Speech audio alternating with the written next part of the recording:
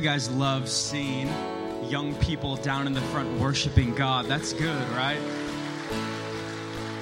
I think a healthy church has all generations.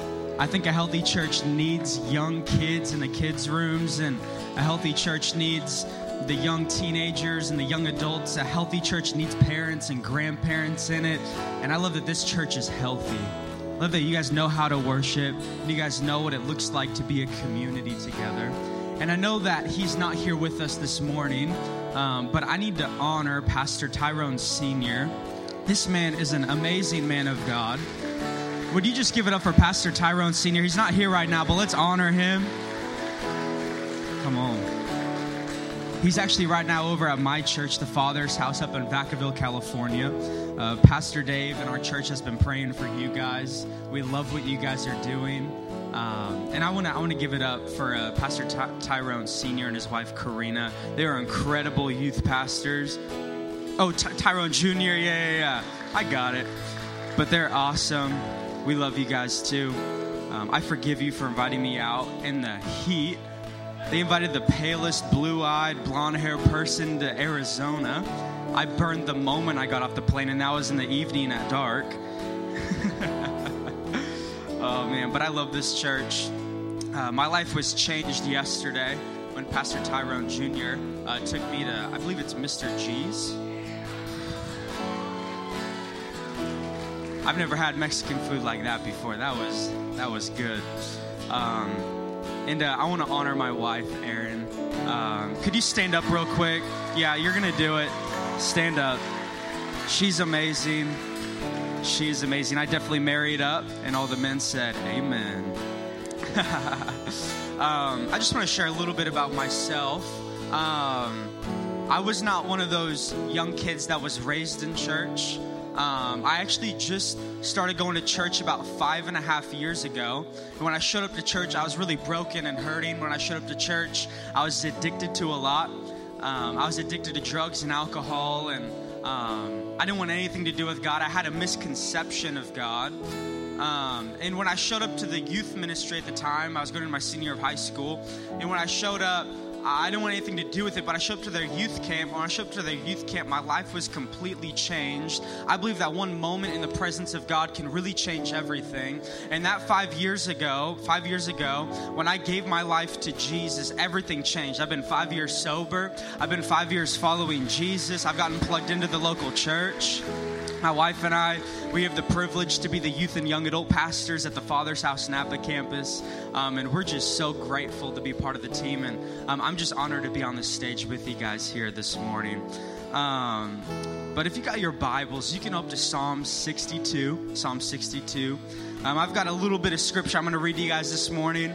If you want to put your finger in John 5, and then you could turn over to Psalm 62. I'll be bouncing back and forth. A little bit of scripture, but how many of you guys know that the Bible is our daily bread? It's not our weekly or monthly or yearly bread, but it's our daily bread because it gives us life. So I'm going to believe that even if I am horrible today preaching, that the Word of God does not return void. So what we read in Scripture, it will do something in your spirit today. So Psalm 62, verses 1 through 8, David writes, I wait quietly before God, for my victory comes from Him. He alone is my rock and my salvation. Would everyone be able to say rock with me? One more time, can everyone say rock? He's my rock and my salvation, my fortress where I will never be shaken. So many enemies against one man, and all of them trying to kill me. To them, I'm just a broken down wall or a tottering fence. They plan to topple me from my high position. They delight in telling lies about me.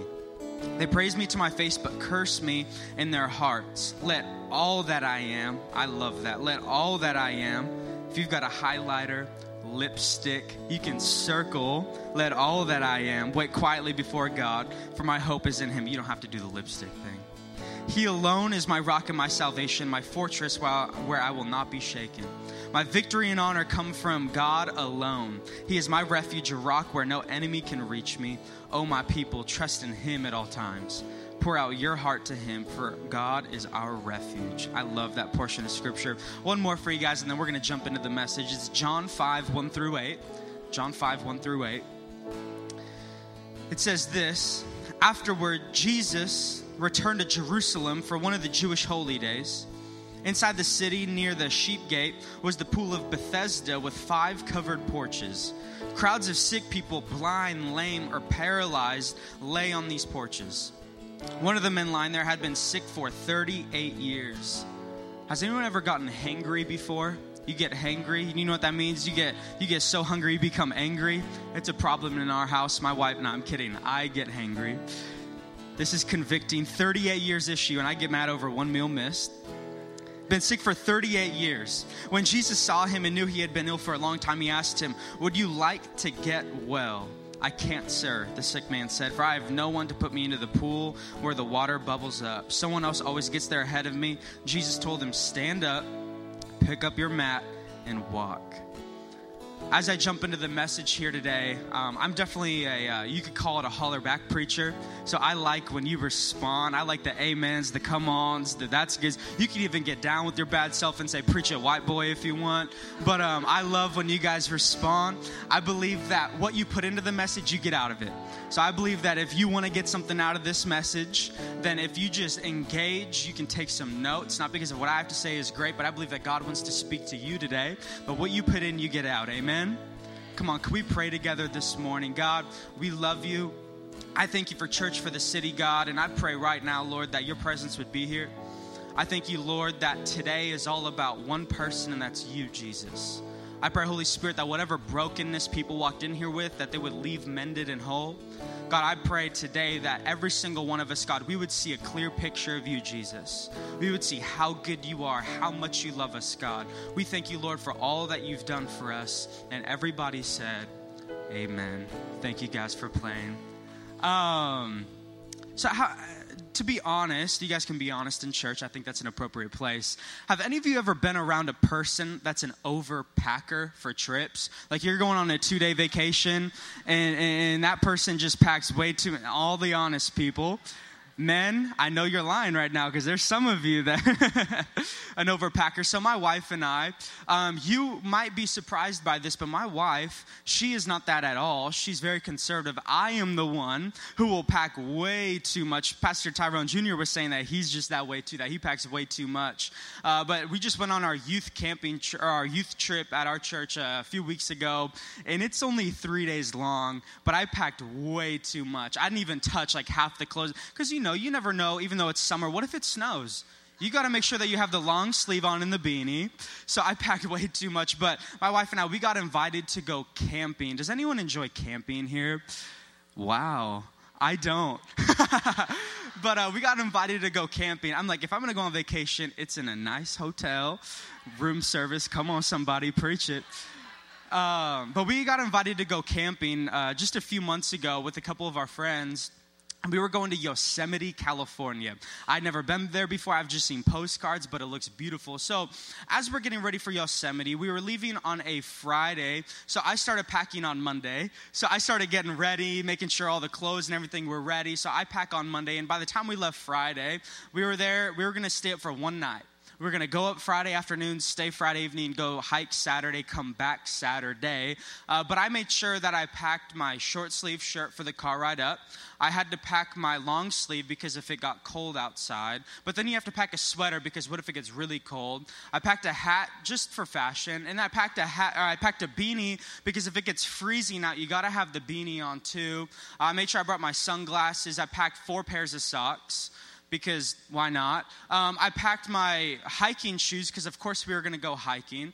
I packed my sandals because that's the best thing to wear in the car. Sorry for my feet smelling in the car, but, it's comfortable. I had to pack my fashionable shoes because, what if we ran into a famous person? I had to pack about 10 different pairs of shorts and pants. And I don't know what got into me, but I just had to pack so many things for this camping trip. I packed our tent, and this tent is from, the 40s. This tent is like ghetto to the extreme, but we have our tent and all that, so we pack it up into the car. We pick up our friends and we go head out to Yosemite. It's about a 4-hour drive from where we're at. So we go out to Yosemite, and when we get there, this is in the middle of February, so it is cold. You guys don't understand cold here because it stays 110 and never go. We showed up to the airport on, I believe it was Thursday night. We got off the plane at 11:30. It was 92 out. That is ridiculous. That's like the highest it gets in Napa, California. But so we get to Yosemite, and it's pretty cold out. So when we get there, it's in the evening. It's starting to get dusk and dark out. So we decide we need just setting up our tent. We need to get this thing set up before it gets too dark. And we start setting up the tent. And I'm a man, so I don't use instruction manuals. Pride. So I start trying to set up this tent, and I get the tarp on the ground. And I'm going to be honest, I'm not much of a manly man. Like, I'm going to hire someone to fix something for me. I don't know how to use tools. No, you shouldn't clap. That's a horrible thing. So I start trying to set up this tent, and it's not working. It's not working. I'm trying to hammer down the things, and it's upside down, then flipped around, and I finally get it. About 20 minutes go by. Our buddies, their tent's set up. They're basically already sleeping. The other friends, they have a giant tent that could fit China in there, so they're good to go. No kids either. So Erin and I, she's just sitting on the table watching me try to put this tent together. After 20 minutes, it's not working. And I finally came to the realization as to why it wasn't working. It's because we had packed everything but our tent poles. How do you know that that's a problem when you have a tent without tent poles? That thing is not going to work the way it was intended to work. So that night, we had to sleep in the freezing cold in Yosemite, California on top of the tent. We just put our sleeping bags and everything on top of the tent. But here's the problem, is my wife, bless her heart, but she has a fear of bears. So we were sleeping right next to a bear locker because I guess they get bears in Yosemite. So there's a bear locker where you can store food and all that. So she's freaking out. She hears the fire crackling, and she keeps thinking that that's a bear walking. So finally, I fall asleep. She's laying next to me, and I don't know what got into me. I usually don't, but that night I decided to start snoring. And in the middle of my snoring, she thought that I was a bear growling. So she freaks out. She starts screaming. She elbows me in the ribs, nearly broke my rib cage, and she told us we need to go sleep in the car. I know I'm short, but sleeping in a car is never comfortable. But I believe that it was easy to forget the tent poles. Why? Because it's really not the thing that you think about when you're going for camping. You're going to pack all of the necessities, all the other things, and for me, it was really easy to forget the tent poles. And I believe that this morning, it is equally as easy to forget about our foundation in our life. I believe that this morning, it is easy to forget about and neglect the very thing we're building our lives on. If you want a definition for the foundation I'm talking about today, it is the very thing you're building your life on. And I believe in this room, everyone is building their life on something, but there's a diversity in what you're building your life on. I've only been pastoring for a little over 2 years now, but I've come in contact with a lot of different people, and I've come in contact with a lot of different people who build their lives on a lot of different things. I've seen a lot of young people and a lot of young adults build their lives on friendships. They build their lives on their friends. They call them squads and crews in California. I don't know about you guys, probably aren't that weird, but they build their lives on their friends. That is who they identify with while they're at school. And I see other people, they build their lives on their families. Their life is built on their family. And I see other people, they build their lives on their jobs and their careers, and they build their lives off of the status. Now they're the CEO, now they're the manager, now they're this and that corporation, and they build their lives. That is their identity. That is who they are. That is what they're building their life on. I've seen other people build their life on their bank account. It's quiet in here, I know. They build their life on their bank account, their savings account. They build their life because they have X amount of money and that's comfortable and we've got this, and they're working a bunch of different jobs, and this is their foundation in their lives. And I'm not here to knock all of these different things. I think all of these things are absolutely incredible. But my question to you is your current foundation able to withhold your future aspirations? Is your current foundation able to withhold the God-given dream and destiny that God has for you? And if your answer is yes, then that's incredible. My next question would be, when's the last time you've checked your foundation? When's the last time you've inspected it? When's the last time you've actually worked on your foundation in your life? I'm going to read a portion of scripture to you guys this morning, and I love this. It's in Matthew 7, 24 through 27. And this is Jesus. And this is what it says. Anyone who listens to my teaching and follows it is wise, like a person who builds a house on solid rock. Can everyone say rock again? Though the rain comes in torrents and the floodwaters rise and the winds beat against that house, it won't collapse because it is built on bedrock. But anyone who hears my teaching and doesn't obey it is foolish, like a person who builds a house on sand. Can everybody say sand? When the rains and floods come and the winds beat against that house, it will collapse with a mighty crash. See, here's the interesting thing about this story is that there's two houses represented. There's the house that is built on sand, and then there's the house that is built on rock. And the interesting thing is that you would never know the difference between the two houses up front. And to be completely honest, I think I would prefer to have the house built on sand because that means you're on a beach next to an ocean. Hello, somebody. Praise the Lord. That sounds incredible. I'll take the beach house, Lord. I think I would prefer to have the house built on sand. But here's the thing is these houses, they're built on two different things, but they look the same up front. At surface level, I bet they both look beautiful. They're new houses. They're fun looking. Maybe they've even got the 2 stories on them. These houses are great. If you haven't noticed, these houses represent your lives. So these 2 lives look exactly the same. They're both fun. They're maybe even fashionable. They've got the stuff. They've got good properties. They seem to be doing fine.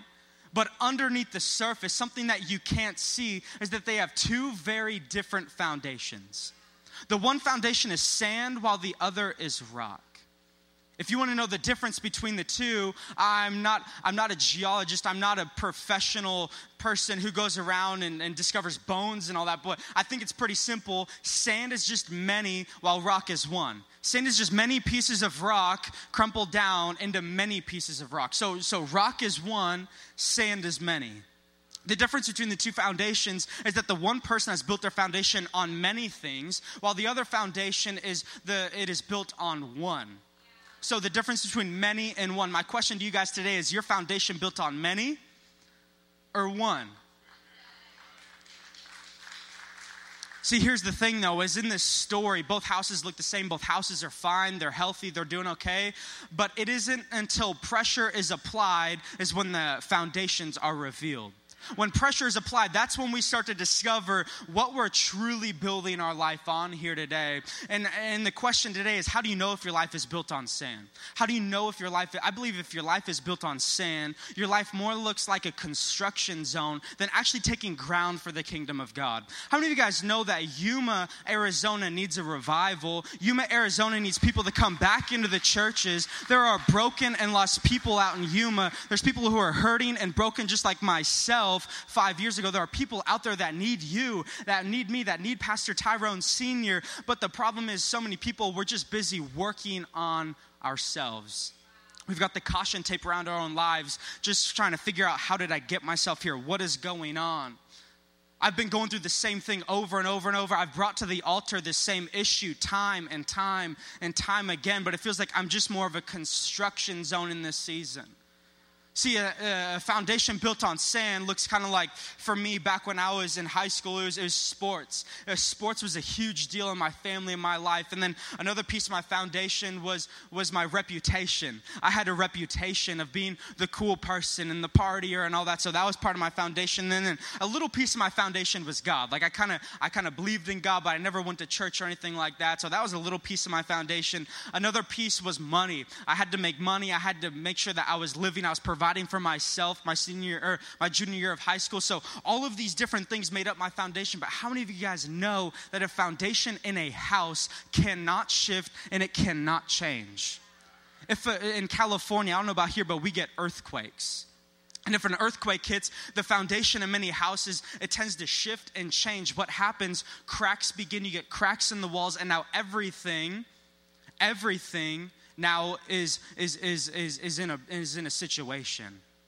In our lives, how many of you guys know that sports literally have seasons? They come and go. How many of you know that friends, they will come and go? How many of you guys know that jobs, you'll either get promoted, demoted, or change your jobs? How many of you guys know that money can sometimes go as fast as it comes? How many of you guys know that all these different things, reputations can be given and also taken away? How many of you guys know that all these things can change in your lives? This is probably the reason why some of you guys might be living a life of, why do I keep going back to the starting line and I'm never able to get to where I know I'm supposed to be?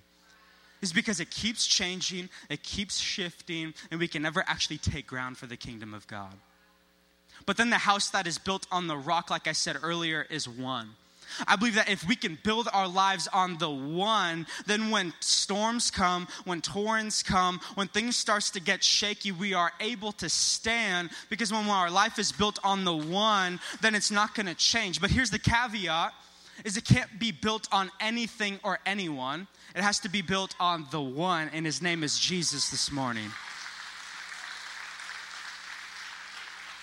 I believe that there is truly nothing that can truly hold our foundation the way that Jesus can. For some people, I'm gonna dig a little deeper. I think for some people, not only is it inappropriate, but it's unfair to make your girlfriend or your boyfriend or even your wife or your husband your foundation. They were never intended to carry that weight in your life. You are supposed to be co-partners. You guys are supposed to be one and the same. And when we make our husband or our wives our foundation, the moment they make a mistake, everything collapses. That can never happen. That is selfish. To make them your foundation. That is a pressure they were never intended to have this morning. But Jesus is the only one who was worthy and able to be the foundation in our lives. He is the only one who is able to withstand every storm we go through here today. Some of you guys, you might be asking, how is Jesus worthy and able to be my foundation? I believe that Jesus is worthy because whenever I read my Bible, I love reading the Gospels, of course. Whenever I read the Gospels, it stays so fresh in my soul. How is Jesus worthy? Well, whenever I read the Bible, Jesus came to this earth a couple thousand years ago. He was born in a manger. He came as God, put skin and bone on. He came to this earth and he lived for 30 years. And in those 30 years, he was preparing for his ministry. Jesus was learning and teaching and growing and all that. And at the age of 30, it was his time. It was his time to begin his ministry. And in that moment, he started to heal. He started to set free. He started to raise the dead back to life. And at the end of those 3 years, catch this, Jesus didn't die because he had to, but he died because he wanted to. It says that there was joy set before him, not because he was excited to die, but because he knew that what he was going to do for you and I. Jesus, at that time, at the age of 33, when his 3-year ministry was up, he gave his life up on the cross. He got 2 nails in his hands. He got 2 nails in his feet. He got the crown of thorns put on his head. He got stabbed in the side. He did all of this. I know it sounds gruesome, but he did all of this for you and I. It says that he died for us while we were still sinners. How many of you guys know you don't have to clean yourself up, make yourself look pretty to come to church, but God sees you in your mess today, and he died for you in your mess today. I think it's safe to say that Jesus is worthy. Jesus is worthy this morning. You see all these young people down here jumping in worship, acting a fool, raising their hands. Do you know why they're doing that? It's not because they're just trying to be something they're not. They're doing it because Jesus is worthy of our praise this morning. Jesus is worthy of our worship this morning. Jesus, he is able. He's able to be our foundation. Well, what do you mean he's able to be our foundation? Well, whenever I read the Bible, Genesis to Revelation, it all points towards the faithfulness of God.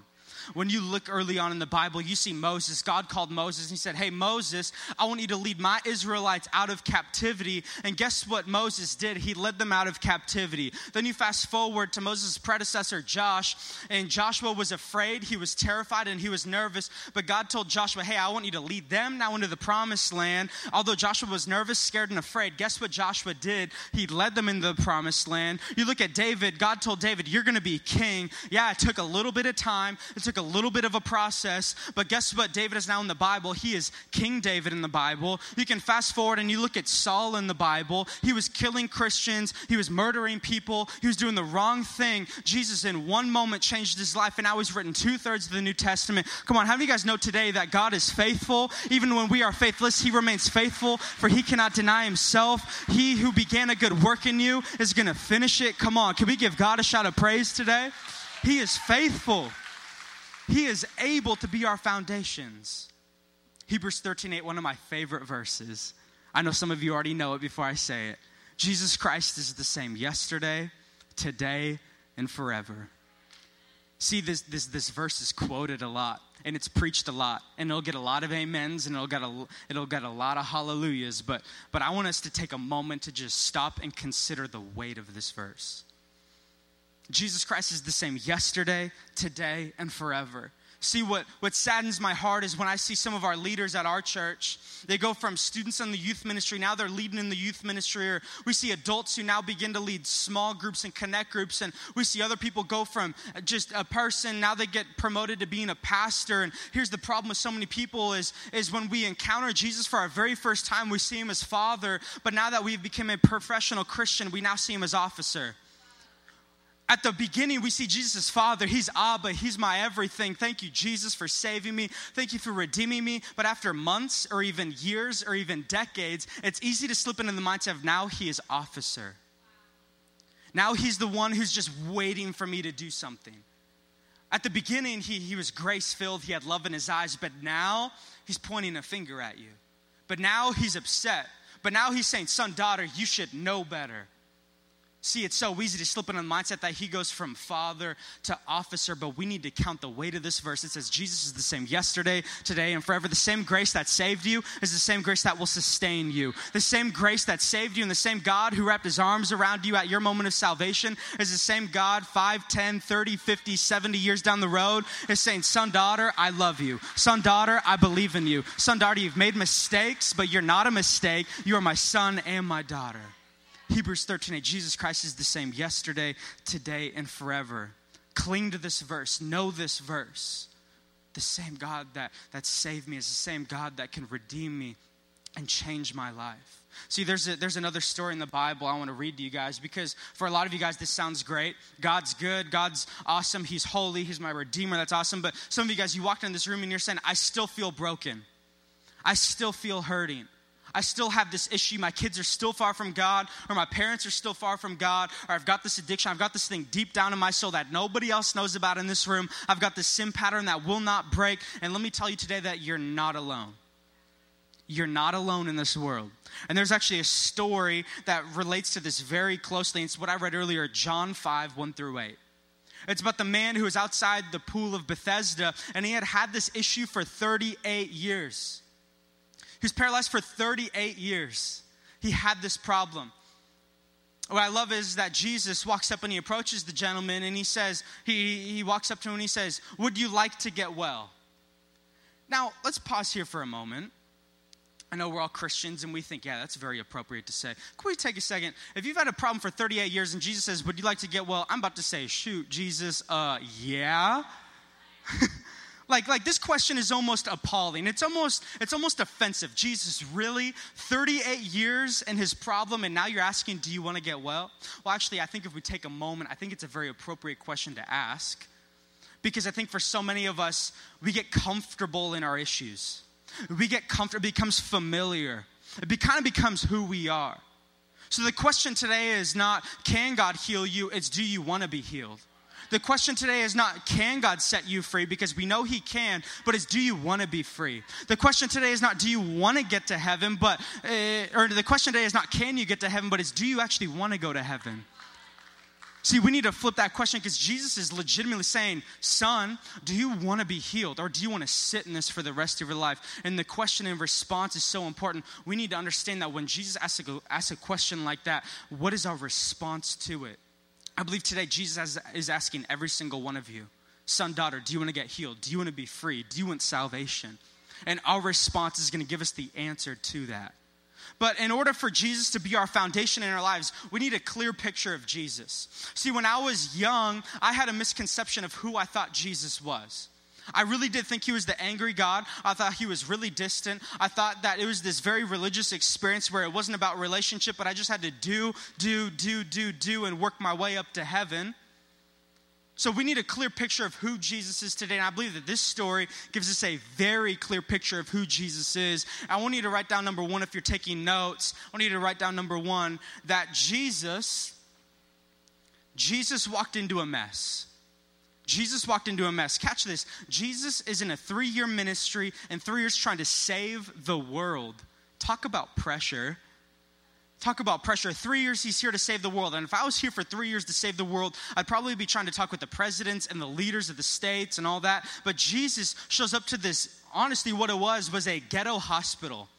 He shows up to this place where there is nothing but lame, paralyzed, and blind people laying around. Jesus walks into a mess. I love the fact that Jesus, when he was born, When Jesus was born, he was born in a manger. He wasn't born in a palace. He wasn't born on a beautiful hill, but Jesus was born in a dirty slum manger. I love the fact that Jesus was born into a mess. And what that represents to me, if Jesus was born in a mess, he's not afraid of your mess. Whatever mess you're bringing into this church today, he's not afraid of it. He's not worried. I wonder if my son or daughter can make it through. No. How many of you guys know that greater is he that is within you than he is that is within this world? The mess you have in your life does not scare Jesus. The mess you have today is not unfamiliar to Jesus. I love how Jesus, he just walks right into the mess. He's not worried about your mess. I know for Sunday church, we put on the makeup, we wear the nice clothes, we do the routine, we do all this. We might even raise a hand in worship and preach on the preacher, but can we get real for a moment? What's on the inside? I think for some of us, we're walking in with a mess, and I believe that the best churches are messy churches. I believe that the best churches are people when they realize I'm not perfect, I am a sinner, I need Jesus. We can come to the altar and ask for forgiveness. I love the fact when churches get messy with people who know, you know what, I've got a problem, I need Jesus. That's the beauty of it. And if you need Jesus, can I tell you today that he's waiting for you? Jesus, he number one, walks into a mess. And number two, we need to know the posture of Jesus. We need to understand the posture of Jesus in this story. See, it's so easy for us to get the posture of Jesus mixed up. I love reading the gospel and just see the way, not even what Jesus necessarily said, but the way Jesus stood. It's so easy for people, like I said earlier, to see Jesus as arms folded, standing back, turning his back, frustrated. I don't know why I said it like that. Frustrated. It's so easy to see the posture of Jesus in a negative concept, but I love in this story, this man, catch this, imagine this. This man is laying down for 38 years. He's laying on this porch, and Jesus, he walks into this ghetto hospital, and when he walks in, he sees this man who's hurting, broken. He notices him. You need to know today that God notices you, and he walks in, he sees this man. I do not believe that Jesus stood over him, but I believe Jesus stood with him. We need to understand today that the posture of Jesus is like this. The posture of Jesus, he gets beside the guy and he starts asking him, son, do you want to get well? Today, Jesus is not standing over you, he's standing with you. You need to know today that he's not standing over you, he's standing with you. How do I know this? Look at the story of Peter walking on water. I love the fact that Peter walked on water, and as preachers, it's easy to celebrate and talk about how it's important to walk on the word of God. When Jesus spoke, he responded. But how many of you guys know that Peter failed? Peter failed miserably. Peter lost faith like that because he saw the storms and everything coming. So what did Peter do? He started to sink down into the water. Do you know what the posture of Jesus wasn't? He didn't stand there with arms folded saying, Peter, you need to swim and figure it out. Jesus didn't say, Peter, you need to swim back to the boat. Peter, you should probably just think about it, probably repent in a few minutes. And Peter, actually, you know what? You should probably just swim back to the shore because you aren't worthy to be with me anymore. How many of you guys know that the posture of Jesus is down in the water, lifting Peter up out of the water? How many of you guys know that the posture of Jesus is when the woman was caught in adultery, Jesus went down into the dirt. How many of you guys know that Jesus is not standing with his arms folded, but his arms reaching out? Jesus is not turning his back on you, but he's running towards you. How many of you guys know that Jesus is not frustrated and angry, but he's got love and grace filled in his eyes? The posture of Jesus is arms open wide. When Jesus went to the cross, that wasn't just a momentary thing, but his constant posture is, son, daughter, I'm here. Son, daughter, I want to help you. Son, daughter, I want to be with you. Son, daughter, come to me. It even says in the Bible, come to me, all you who are weary and heavy laden, and I will give you rest. If you've got a burden and a problem, just come to Jesus, and in a moment, Jesus can change it in your life. The posture of Jesus is so important to understand in the Bible. He's not standing over you. He's not angry. He's not bitter. He's not saying you've wasted too much time. You failed too many times. But just like Peter, he wants to lift you up out of the water and onto the dry boat. Can I get an amen? I've got another scripture for you guys. It is Romans 5:6. And the band can come on up. Romans 5:6, it says this. For while we were yet sinners, Christ died for us. Whew, that'll preach right there. I'd give an altar call right after that. For while we were yet sinners, Christ died for us. My question to you guys today, is God your one and only or your one and many? Is God your one and only or your one and many? In Psalm 62, David said that he is the rock of my salvation. He is the rock of my salvation. He is my one and only. My life is built on Jesus and Jesus alone. Is your life built on many like the sand, or is your life truly built on one, Jesus? I don't mean to belabor this too long, but I want you to catch this. Take an inventory of your soul right now. What is your life built on? We can be confident in placing Jesus as our foundation because while we were yet sinners, he still died for us. See, here's the problem is if our life is built on sand, that issue, that insecurity, that addiction might only be a week, a month, or maybe even a few months old. But if our foundation is sand for too long, you'll find yourself in a 38-year problem, just like the gentleman we talked about. See, it wasn't his fault. He was born with an illness. But for some of us, we've got this sin inside of us. We've got this thing inside of us. We've got this split foundation inside of us. And in 38 years down the road, you're going to look back saying, man, I haven't made any progress. Man, I thought I'd be further down the road now. Man, I'm still struggling with that addiction from when I was a teenager, when I was a young adult, when we first began our marriage. But the moment we allow Jesus to be our one and only, it will change your life. I'm going to close with this story. How many of you guys, this is random, how many of you guys have an iPhone? A lot of us. So my problem with iPhones and my problem with everything is I'm clumsy and I drop my iPhone a lot. I now have like a bulletproof case on just so I don't break it. But this was about 3-4 years ago. I was doing our School of Leadership at our church. I was doing our internship. And at this internship, we took a beach trip. This is the last time I actually went camping. I had a bad experience, okay? So we went camping to this beach. And when we went camping, I'll admit I'm slightly addicted to the telephone. I'm on social media, I'm texting, I'm all this. And 3 or 4 years ago when we go camping, I'm trying to send a text out. I'm trying to text one of my friends and try to get this text out. And I don't know what got inside me, but I figured that the higher I held my phone, the better I'd get service to be able to send this text. So what I did was I'd press send and I would hold it up. See, the problem is I'm short, so I can't get it up very high. So I'd press send. What I started to do is I'd throw it up in the air and hope when it hit the top that I would come down and it would send. Don't judge me, I was young. Judgment all over the room. So I'd press send, I'd throw it up, and I started throwing it up a little higher and higher every time, but it was the middle of the night, it was dark out, we're by this beach, there's no lights on or anything, but my phone has a light, so when I press send, I throw it up, I can still see it. How many of you guys with an iPhone know, after you don't touch the screen for a little while, that thing turns black? So I throw my phone up in the air, high, like higher than this roof, screen turns black.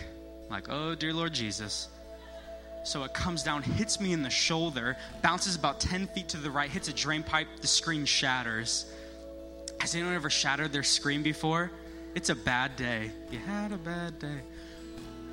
So I pick up my phone, I'm angry, the text didn't even send. So for 6 months after that, I save up money. I'm just slowly but surely saving up money to buy a new phone because I don't like a cracked screen. No joke, the fiberglass would get stuck in my finger when I try to text. When I made a phone call one time, one of my buddies, after I'd gotten off the phone for about 10 minutes, he looks over and I had a fiberglass piece stuck in my side of my face with a little blood dripping down. I'm like, okay, this phone is demonic. I need to get a new one. So I'm saving up money. After 6 months, I'm saving up. After 6 months, I finally get enough money to where I can go back to the store and buy myself a new phone. So I go back to the store, and when I go back to the store, I tell the gentleman, we're kind of laughing, I'm sharing him the story that what had happened. And when we're at the store, he takes my phone to the back, and he's back there for about 10, 15 minutes doing something. I'm just like, I just want a new phone. He comes back out, and he's smiling, and I think he's making fun of me, so I punched him. No, I'm kidding. I'm kidding. So he comes out, and he's smiling. He's like, hey, I just wanted to tell you that 6 months ago when this happened, you've had coverage this whole time. You could have brought it in the day it happened. I could have given you a new phone. Hold on. Catch this, though. How gospel is this? So many times we're living broken. We've got a cracked screen. We've got issues. We've got insecurities. We've got stuff going on. We're hurting and we're broken. but we're trying to mask it. I even try to throw scotch tape over it so I wouldn't hurt my finger. How many times do we put a Band-Aid over a broken bone in our lives hoping that it's just going to fix it? And we're living broken and hurting and in an issue. But how many of you guys know 2 Corinthians 5:17 says, for if anyone is in Christ, he is a new creation. The old is gone and the new is here. How many of you guys know that Jesus, he doesn't want to make you less addicted. He doesn't want to make you less insecure. He doesn't want to make you less anxiety filled, but he wants to give you fullness of freedom, fullness of joy, fullness of new life. Jesus doesn't make you better. He makes you new in the name of Jesus. So when we come to Jesus, we can be confident. He's saying, hey, daughter, hey, son, I'm the one you've been searching for. I'm the one who can heal you. Stop going to that man. Stop going to that girl. Stop going to that computer screen. Stop going back to that job and that hobby. But I'm the one who can set you free. I'm the one who can save you. I'm the one who can set you free in the name of Jesus. Come on, church. Could you guys stand up to your feet? I want us to sing out King of My Heart today. And let's sing out knowing that Jesus is the one who can set us free in the name of Jesus. Come on, let's sing this out.